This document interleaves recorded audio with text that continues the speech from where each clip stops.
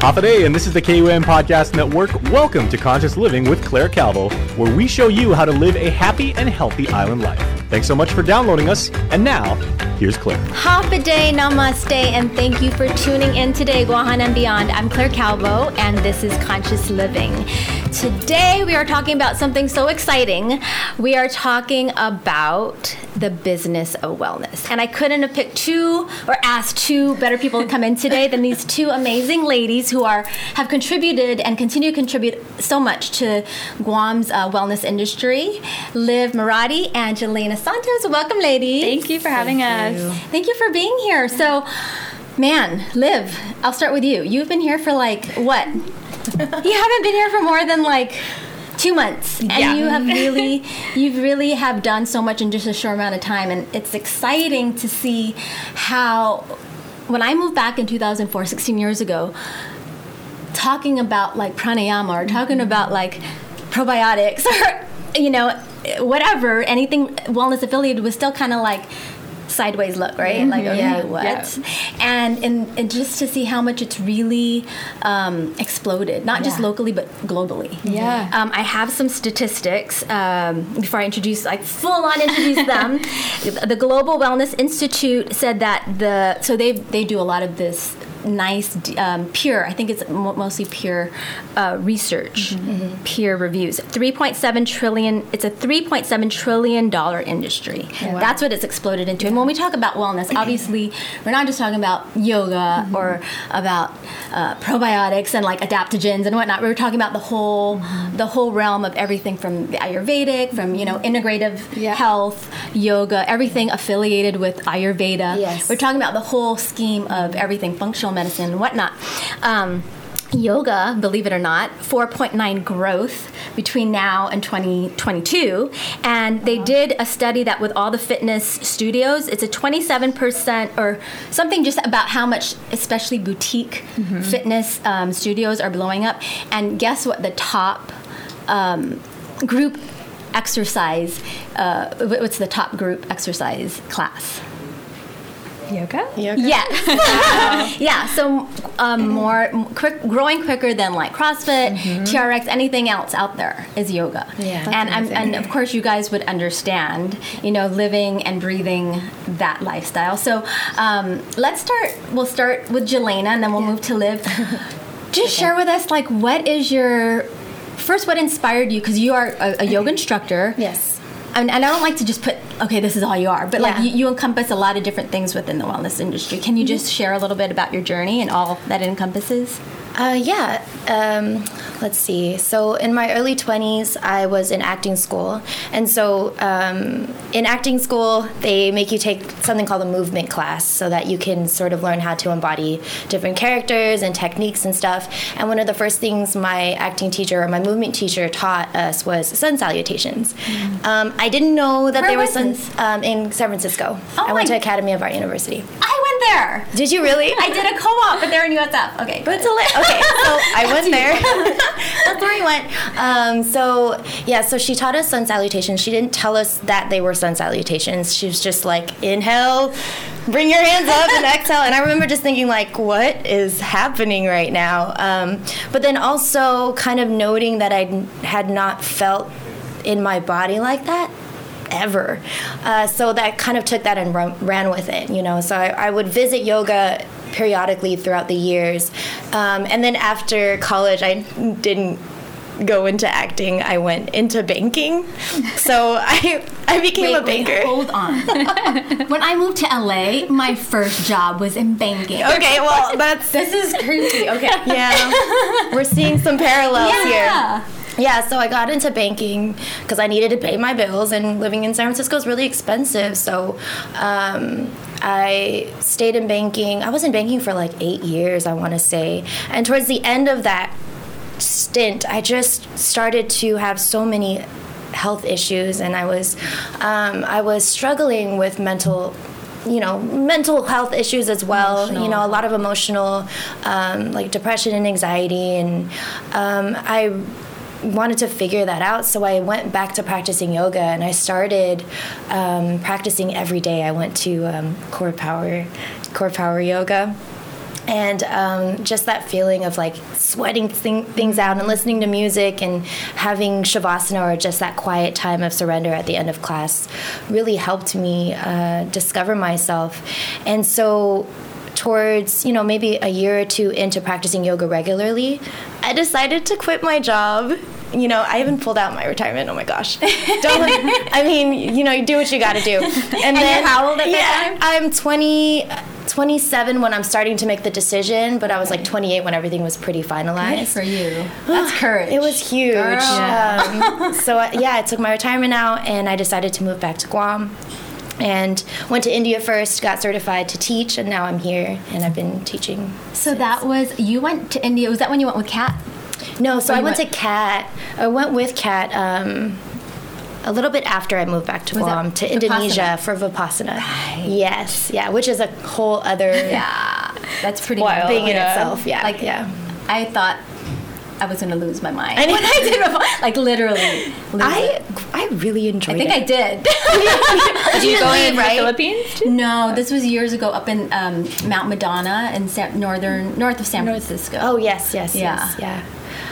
That's It's on my bucket list. Yeah, I still have so much on my Yes. But wait, can you share? So when you went to India for your kind of like a pilgrimage, right? Yes, yeah. So what? How long were you? Was it? So your teacher training was there? Yeah. Was it Ashtanga? What style was it? It was Hatha, and then with an accent on Vinyasa flow. Right. But yeah, so I was there for about a month and a half, and it was a fully immersive program, like 6 days a week. But then, of course, on Sundays they had something planned for us to do all day. So it went by so fast, and I was exhausted by the end of it. But it was in this beautiful holy city called Rishikesh in northern India. If you've been there or heard about it, and it was. My friends would make fun of me. They were like, you're totally eat, pray. You're doing your eat, pray, love thing. And I was like, yes, I'm owning my eat, pray, love moment. But what made you decide there specifically? And then were you following a specific teacher or?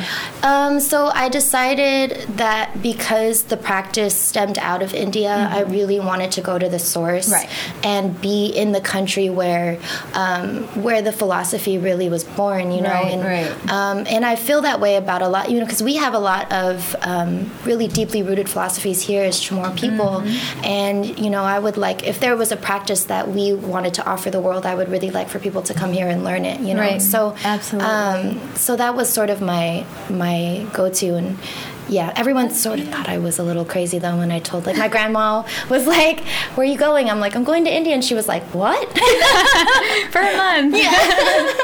That's exciting. Did you take any other aspects? Like, do you follow an Ayurvedic practice or? Right now, honestly, it's because my personal relationship with diet has always been a little wishy-washy. Right. So I went plant-based for about 6 months and I didn't last.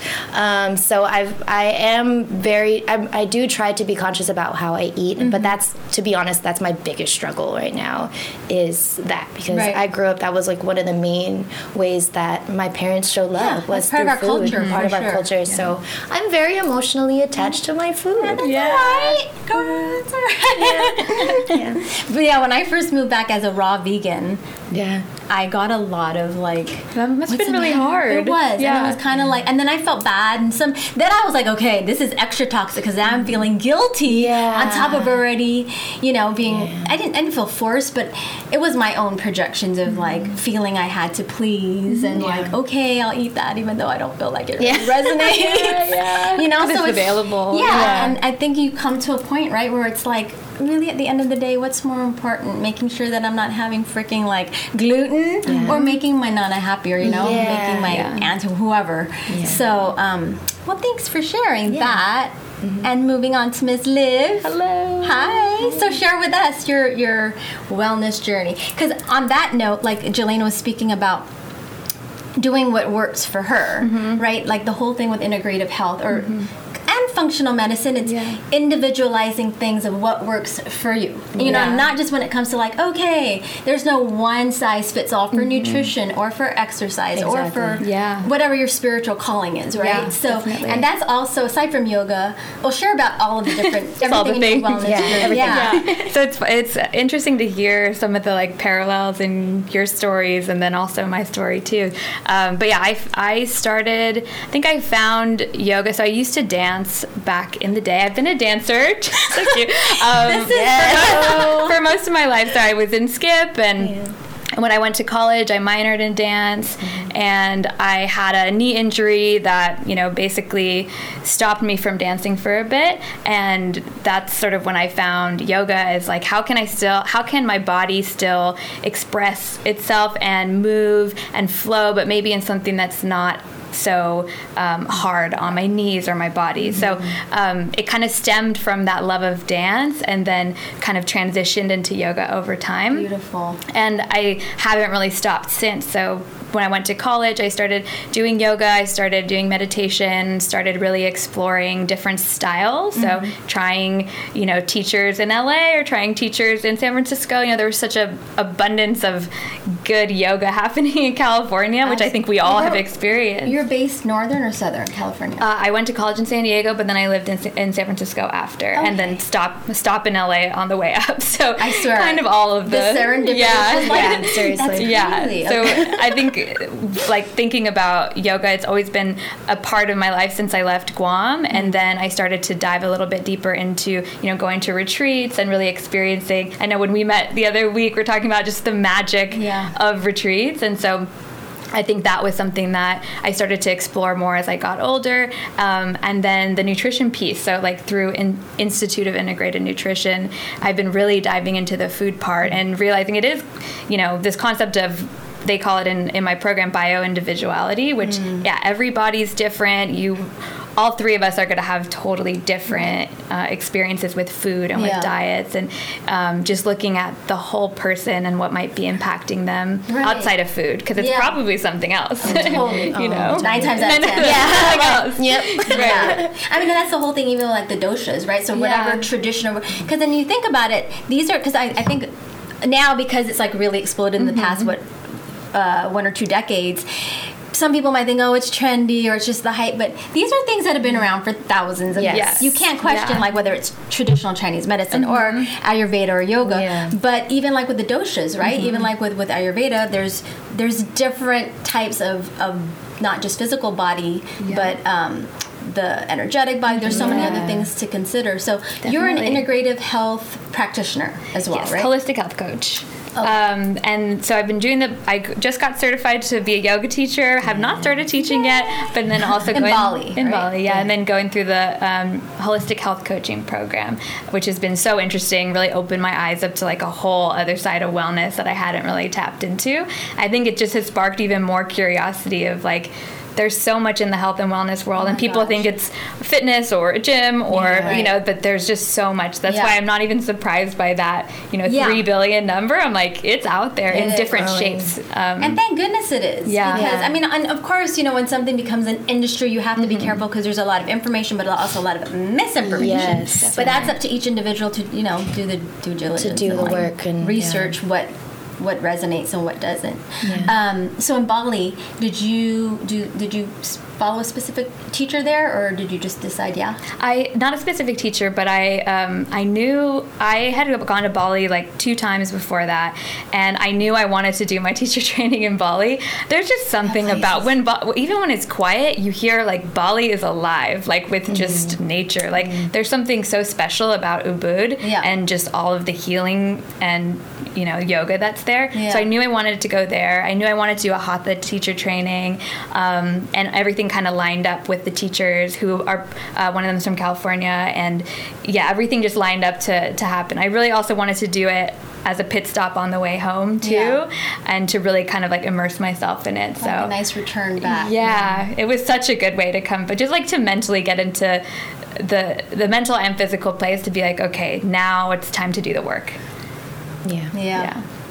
Well, it's interesting. Well, before I get to the whole Bali and Indian, the retreat thing, another interesting thing is when you're speaking about how when you injured your knee in dance, you turned to yoga. It's interesting, and then whether it's an illness or whatnot, I think, and I'm sure it's not just us, but a lot of people end up in this field, this industry, because of going through their own stuff. Whether it's mental, emotional, physical, or all of the above. And that was the thing with me in LA. I got so lost in the acting and dance industry that I felt I was losing myself, and I fell into pretty dark place mentally, emotionally, and I ended up physically hurting myself because it's like, all right, we're holistic it's all connected. beings. Exactly. So of course I ended up saying it was my ankle or my knee or something. I was on crutches, and I just remember feeling like at my all-time low, already having the image, the body issues, going through bulimia, going through abusive relationship, just really in a hole, and thinking I didn't really love yoga yet. It was just kind of like, oh my God, I guess I'm going to do this because I need to, it's therapeutic. I can't dance. And for me, it was kind of like by default, almost like I can't perform, I can't audition, so let me do this until I'm well enough. And it's, it's interesting how God or the universe or whatever you want to, but like takes you through certain things. And it's not always like the way you expect it to be. A lot of times it's almost never what you expect it to be. It's not like, oh, I totally want to go this route. Definitely. But we were talking about, so you had your training in India, you had your training in Bali, and so now I want to talk about being back home. And I feel, we're blessed to have left the island. I've had these experiences out, different areas. I mean, I love home, but it's always nice to you learn so much when you travel, and you learn other cultures and different things from everywhere. Absolutely. And now that we're back here, the exciting thing is moving forward and creating here what we have, just picking little magic as we've gone along different places. And like you said, in Bali, it's such a magical place. You knew you wanted to do your retreat there. I mean, your training, and you want to be in India. But just recently, because with the soulcations that we've had a few of since last year, and since I moved back, I came back home after 14 years or 16 years and just looked at like, wow, I grew up here, and I really did not have the same appreciation as a child as I did as an adult. Like, of all the places I've gone to, we have all of that here and more. It's just, Guam is just on so many levels just so spiritually rich and deep. And where else would you want to do a yoga retreat? Or yoga workshop? Seriously. So it's like and it's funny because I've been away 13, 14 years, so probably around the same amount of time that you're away too. And coming back, I knew that every time I came back for Christmas, I would always leave and was like, that was the best. I would always spend like January and February just homesick. I'm like, what is this feeling? I'm like, no, I want to go back home. And I thought maybe, okay, because I was on vacation, I had off email, but it's definitely super real. What we have here is, I appreciate it so much more than when I was growing up. And I feel like it is so different than how it was before, just in terms of health and wellness, and people just being open to it, and sort of experimenting with different types of things, and it's just a totally different place than I remember growing up. So it's been so better than I expected coming back. It just feels right. Like I feel like I am where I'm supposed to be, and that's a really good feeling. Especially when even we're on this Mercury retrograde. I still feel it. Again, every time I was like, I feel like we just finished. I know. Mercury retrograde. I know, and it only happens 3 times a year, but I think because of the pre-shadow and post-shadow. But on that note, can you share what you guys foresee, what you have planned, what basically you envision and want to create moving forward? Do you want to start? Oh, man. Go at it, 100%. I know, right? I'm just like, wow, that's a big question. I mean, I think that considering my journey, like once you sort of understand that importance of connection and seeing connection between all of your different bodies and your experiences and how, how they explain how you experience your reality at this point, it's hard not to be passionate about sharing what wellness is to you, to other people. So for me, my avenue has definitely been yoga, but also through this podcast that I also produce called Dear Gorgeous Letters. And it's all about sort of bringing women together and telling their stories and just and talking about their successes and their struggles and those things. To me, having those types of conversations and highlighting stories of people like us here on Guam is really important for finding that more holistic definition of what wellness means to the people here. Yeah. So that's sort of my vision, is to continue these conversations and continue to highlight the stories, as well as encourage other people to explore themselves through movement, explore themselves through other outlets like content creating or writing and things like that. So just getting that energy moving. Yeah, and then encouraging community, and that's one of the things that I love about what Liv is doing with Ina Wellness Collective. I won't elaborate too much so that you can talk about it, but like any opportunity that we can get to actually get together and talk like we're doing now, and share our stories without judgment, without real opinion, just so that we are aware of each other and aware that we're more similar than we might feel we are to each other as well. Like a nice safe space. Yeah. Beautiful. Nice. How about you, Liv? So, yeah, I feel like I'm just getting started. It's like the airplane, like about to take off. So yeah, Wellness Collective just started this month. So first couple weeks actually. So we've been doing, the launch events, the pop-up events.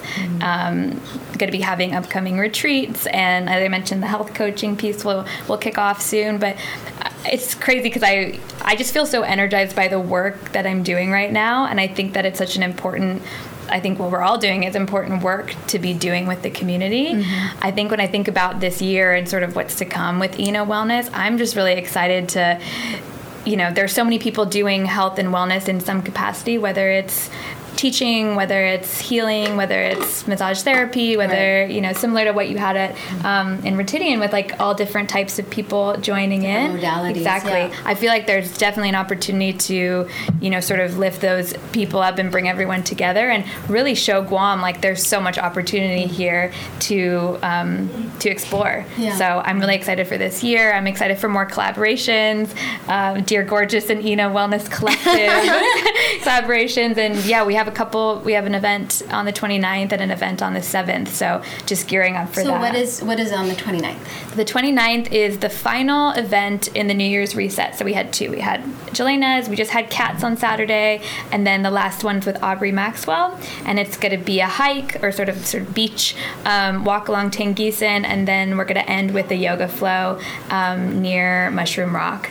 That one has a couple more spots available. So it's on the 29th, and then you're coming. And then the event on the 7th is going to be with a visiting teacher from New York. And that one's open too as well? That one's open as well, yeah. But it's been really fun just to scout out venues, to scout out, different teachers, and just to explore being home and see what the offerings are. But yeah, I'm really excited for these last two events to wrap up, and then I'll be announcing some more. Nice. Yeah. And then did you know, so far you had Gilayna start with the first event, right? Yep. And then Kat, did you guys know each other prior? So we had met, we talked about it, listen to the Dear Gorgeous podcast. She was just a guest, we released an episode on Sunday, but we talked about how funny this is. Yeah, we didn't know. When you first started, you were like, you've done so much since you got here, but a lot of people don't realize that Liv's been working on this idea for a couple of years at least. Yeah. But she reached out to me on Instagram a year ago, I want to say, because I was doing a yoga challenge with Magahaga Rising for Chamorro History Month last year. So we were finding like parallels, right? And Francesca and you, right? Yes. Yes. And so Liv found me on there and just messaged me and said, hey, like I have these ideas. I'm moving back to Guam soon, and she was in Amsterdam, and we've been connected ever since. Yeah. And then with the.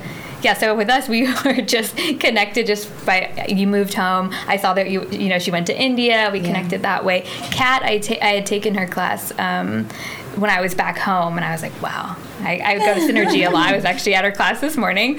And yeah, I just loved her style and loved just the energy that she brought. And every teacher is so different, you know? So it's been fun being back home. And I think I've been trying to go to all the classes that there are here just to experiment with the different teachers and see what styles resonate with me. And that's the beautiful thing about it. Just like we were talking about whether it's nutrition and what works and what resonates and what doesn't. The same thing with like yoga. It's like there's so many different lifestyles. Yeah. Because I've spoken to people who are like, oh, but I'm not flexible, or I'm not this or not that, and it's like, number one, it's a practice. Yeah. It's not a performance, and I understand some people are not comfortable if it's their first time or whatnot, and that's the beauty. It's like you could take a class or you could do things online. It's so approachable from ways. Anywhere. Yeah. But on that note of this is the business of wellness, I want to talk a little bit about that aspect, because I don't know if it was just me, because it was like 16 years ago, but opening up a fitness wellness little studio just started off like literally in a storage room on the second floor. And I don't know if it was just like the insecurity with myself and feeling like, man, to charge people, like, not really realizing my own value. Yeah. Or it was probably combined with, well, this is health and wellness, and maybe I shouldn't charge. Maybe everything should just be donation. And I came from that mindset because my instructor, the one who I trained under, Brian Kest, all of his classes from the very beginning in the 80s were donation based, right? Yeah. So when I moved back, and after training with him, me and my partner at the time, Roland, were like, should we do it the way Brian does? And of course, Roland's like, Claire, he's Brian Kest. Nobody knows, we're not just going to like open our doors and we're going to have like a following of people. Yeah. So it was like trying to balance out, the left brain kind of like, oh, but you gotta, this is a business. It's a for-profit, not a non-profit. And then, of course, the right brain of like, but this is, coming from the overflow and having that mentality of like, this should be available to everyone and anyone. Absolutely. So how do you guys, because, both of you are you're businesswomen as well. So how do you deal with that? Do it. I mean, you gotta just accept that you're not gonna be, like, for me, I came from banking to doing this. Right. And I had to go into it knowing that I wasn't gonna be making, as much as I was making before. That's just, for me, I had to reevaluate my value of money and abundance too. But then also you bring up a good point about, learning how to value yourself, because early, and I still deal with imposter syndrome too, just, making sure that I'm able to give something of value to whoever's coming into my class is very important to me. Yeah. But you also, as a teacher, have to understand that just as an individual, we all have something special to offer. Yes. Whether or not everyone's going to resonate with it, who knows? Right. But, always being true to that. But then it is sort of it's an exchange of energy, and being able to honor that, I think, is important. But that being said, also yoga is pretty accessible here on island. When I first visited, before becoming a yoga teacher, I had no problem finding classes that I could go to. Yeah. But how I deal with it is I just trust, and I've been able to meet a lot of good people in the industry like you. I've been teaching for Synergy for about a year? A year at least. When did you move back? I want to say I moved back in mid 2018. Oh wow! Yeah. So it has been. Yeah, and I feel like once you start to gain momentum, especially as an independent contractor, which is what I am. The demand is actually pretty high right now, so it's just like I find myself having to turn down classes. According to this, it's going to continue to rise. Yeah. So there's that, but then being creative with it as well is important. Yeah. But it's true about the whole valuing ourselves and knowing that there is a demand for this, and although it is something that's coming from a heart space, everything is an exchange of energy, including currency, including the money. So And how about with you? Yeah, so I definitely plus one the idea of it should be accessible to everybody, and probably the people who need it most are the ones that might not be seeking it. So they, seeing a high price tag might be like, oh, another reason to not kind of explore it. Right. So as I've been thinking about, Wellness Collective and sort of what the future looks like, I do feel like there's a place for, places with, a ticket price associated with it, because people it is a valuable experience that you're creating for people. And I've been trying to create something that maybe they haven't experienced yet and really make it an experience for people. So I think there is definitely value to that. But then there's you almost need to do those pieces in order to work on some of the more, passion projects that you might have. So, offering free meditation to, kids in school, like that's something that, needs to be happening, but you need to have that balance in order to actually be a business side. So maybe it's like leaning heavy on, the higher ticket items now and finding those people where they don't even bat an eye at, $25, for example, in order to do more of the community work. It has to be that balance. Yeah. I think it's important too to sort of, I guess, challenge the current values of money. Like what do we value? What is $15 to us? Because if we're willing to spend $10 on a movie ticket, which is an experience, then why not spend $10-15 on an hour and 15 minutes of movement and flow? That will help you explore yourself and get closer to yourself. So I think like if as yoga teachers or businesswomen or whatever, if we stay true to the value of what we're offering, we're at least challenging those values of money as well. Absolutely. Yeah. And I think so before I moved here, I was working at Eventbrite. They do like ticketing for events, and the whole thing about Eventbrite that we were, presenting and pitching to clients and, talking to people about was this experience economy and how people now are buying experiences versus that expensive handbag, so, and how there's this concept of like fear of missing out and sort of leaning into that as you think about events. So I think there is we are in the time now where people are valuing a plane ticket and a experience like a retreat or an event over, buying that item or that physical thing that they might have. On a point to what both of you guys said, this summer, my son loves WWE. And I could care less about sitting in a room with a bunch of like testosterone-filled, like, although it's like, I don't know, I shouldn't say if it's real or fake, but, that would be cutting right into I already had planned a Cuba trip with a friend of mine who's leading an amazing dance, Afro-Cuban training there. So I really had to sit with this, like, although I'd really value that experience, but it's like a day or two, going into it. So I thought about that. It's like, the experience and the value though of experiencing that with my son, rather than being like, oh, here, I'll pay for your ticket. You go with your auntie, and I'm going to be over here. It's like, although I will be missing some, I won't be getting my full value for the entire 2 weeks, but at least I'll be with my son. And then what you said about the whole thing with. I'm sorry, I just keep these mental notes. I should be writing it down. But truly knowing the value of what you're spending on, I say the same thing like when people are like, oh my gosh, but organic is so expensive, or to buy that. And it is cost more, but, I've always heard, but what costs even more of that is a medical bill. Right. But aside from that, it's like, okay, but then you're going to eat out at, whatever restaurant. That costs like 3 times as much as just buying organic whatever. So it truly is about putting value to knowing the priorities of what you're purchasing. So with that being said, when you are going to, so I know you said that there's going to be a couple of different things, right? Aside from the retreat, aside from the events and workshops, and then are you somehow affiliated? Yeah, she's our first teacher. I'm the first teacher. Part of the collective. So is it going to be the like a consistent? Are you gonna? Is that not? Well, we'll see how it goes. So we haven't really talked about a new event yet, but we do want to do a collaboration with Dear Gorgeous Letters. So I don't know. Stay tuned. I'm not sure. But then also because you sing as well, don't you? Yes. Yeah, I do so sing. Beautifully. And then at the yoga event that you. The first one that you facilitated, there was a Microchild.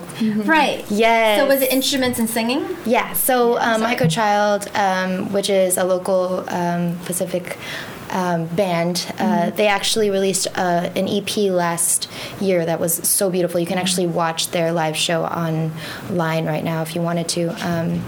They wrote and produced all of their music on their EP, and it's basically like the sounds of the Pacific. It sounds so beautiful. And so they came and they played an acoustic set while I taught my flow, and it was just. Did you sing? No, I didn't sing. You have such a pretty voice. I was time. Do you sing? I love singing kirtan. Do you? I have actually always wanted to try, but I haven't. No, I've not. One of your gatherings. Let's do this. No, you should. You do. You should do. You should also do. I've been asking Claire to do this, by the way, an ecstatic dance. We've been well, the thing is, I've been doing this for years, and I end up being the only one who shows up like a solo ecstatic dance. Well, Ange at Richelieu last time, she was laughing because this was before they put the tent up, and it was like 3:00 in the afternoon. She's like, Claire, after 5 minutes, everyone's gonna get heat stroke. So the only ones left on the floor were me and like Amanda Young's little kids. Oh. Everyone else is like beat red. We're like, this is not the time to do it. You gotta do it like a sunset or something.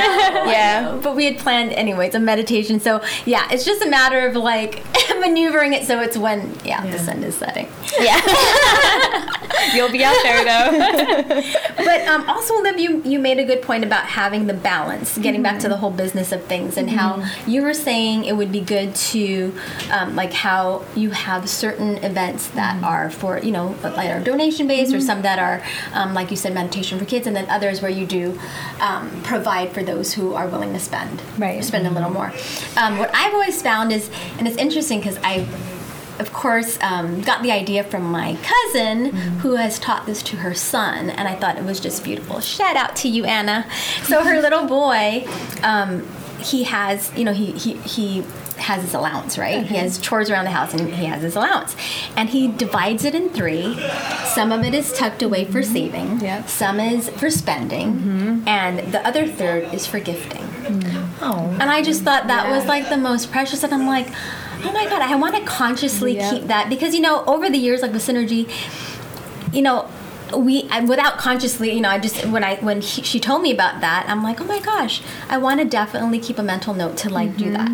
But so like when there are events that are going to be going to charge people like a sweet amount, there's also something to balance it out where but there's donation based classes, or there's outreach, there's going to schools, or going to I used to actually teach yoga or practice yoga with the Oka nuns over at Mercy Heights. What? They're so. Can you believe that? And that showed me how evolved and how not evolved. I shouldn't say that, but how far we've come. For like one of the Sisters of Mercy, literally was like, Claire, can you teach us? Can you come once a week? So sometimes it would be like they would want to just hear cha-cha music and we would just dance, right? Yeah. But other times, because it was supposed to be yoga, so we'd just do seated yoga and we'd just do breath work and like. And even with this, I'm like, So, yeah, I mean, really, for them to really be open to it, be open to that. I'm like, and I reached out to. We used to actually do something together with one of the nonprofit programs on Guam that help those substance, those on trying to deal with their substance addictions.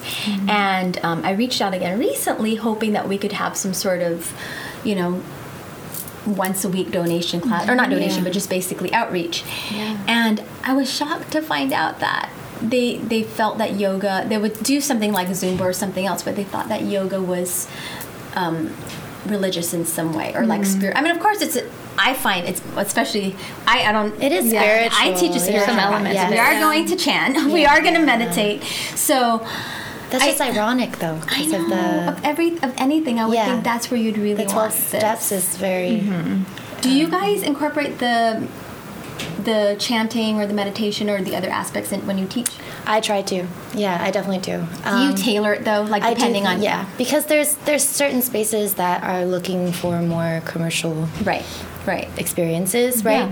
But I do definitely have my classes every week that I can sort of just let it all out. Like everything out of the toolbox, right? But I specifically remember my teacher back in India sort of saying like, don't worry too much, because I think once you come out of yoga teacher training, especially, you're on this spiritual high and you just want to share with everyone. And but one of the things that she said was like, you don't worry too much about people understanding that aspect, because when they come, the practice will speak for itself. And then everyone's on their own path too, so that's kind of been something that I've had to adjust to. Over the years, I've had to be okay, and then realize, Claire, it's your ego. Don't like when people would walk out like in the middle of chanting or like some sort of like doing the chakra toning, and being like, it's okay. This is not for everyone, and that's okay. And how about you with class when you? So I haven't taught yet. I'm looking forward to it. But part of the teacher training, that they definitely hit a bunch of different areas. The chanting, the meditation, mantras. So I think it's definitely now figuring out, okay, what is my style of teaching, and how do I maybe adapt it to different groups? Because even when I think about, okay, if I were to make a list of who could benefit from yoga, there would probably be some like groups that people don't normally think of, like, obviously athletes, I think, are a big one. People in prisons, mental health. There's firefighters, for example. Like, there's so many different groups that could benefit from yoga. They just need to find what that connection is for them. So I think as teachers too, it's still bringing our style and influence into it, but everyone's going to find some different connection to it. Well, Tom Boz was on Guam recently. Have you heard of him? The veterans? Oh, yes. He taught at Jeff's. He taught at EPAL. And I really wish that, because I don't know if it was really put out there. Like, I know he was brought out here through Saipan. And then since he was out here, I guess Guam Humanities was like, hey, can you come here as well? So, but I just felt like a lot of the events I went to, I don't think a lot of people were aware of, and that would have totally been so good. Yeah, there's definitely a place for it there as well in that community. A lot of what we're doing here too is breaking new ground for people, because I think that the wellness industry tends to people tend to have this opinion of only a certain demographic has access to it or can have wellness, and I mean, unfortunately, that's just the state of how our society is sort of structured right now.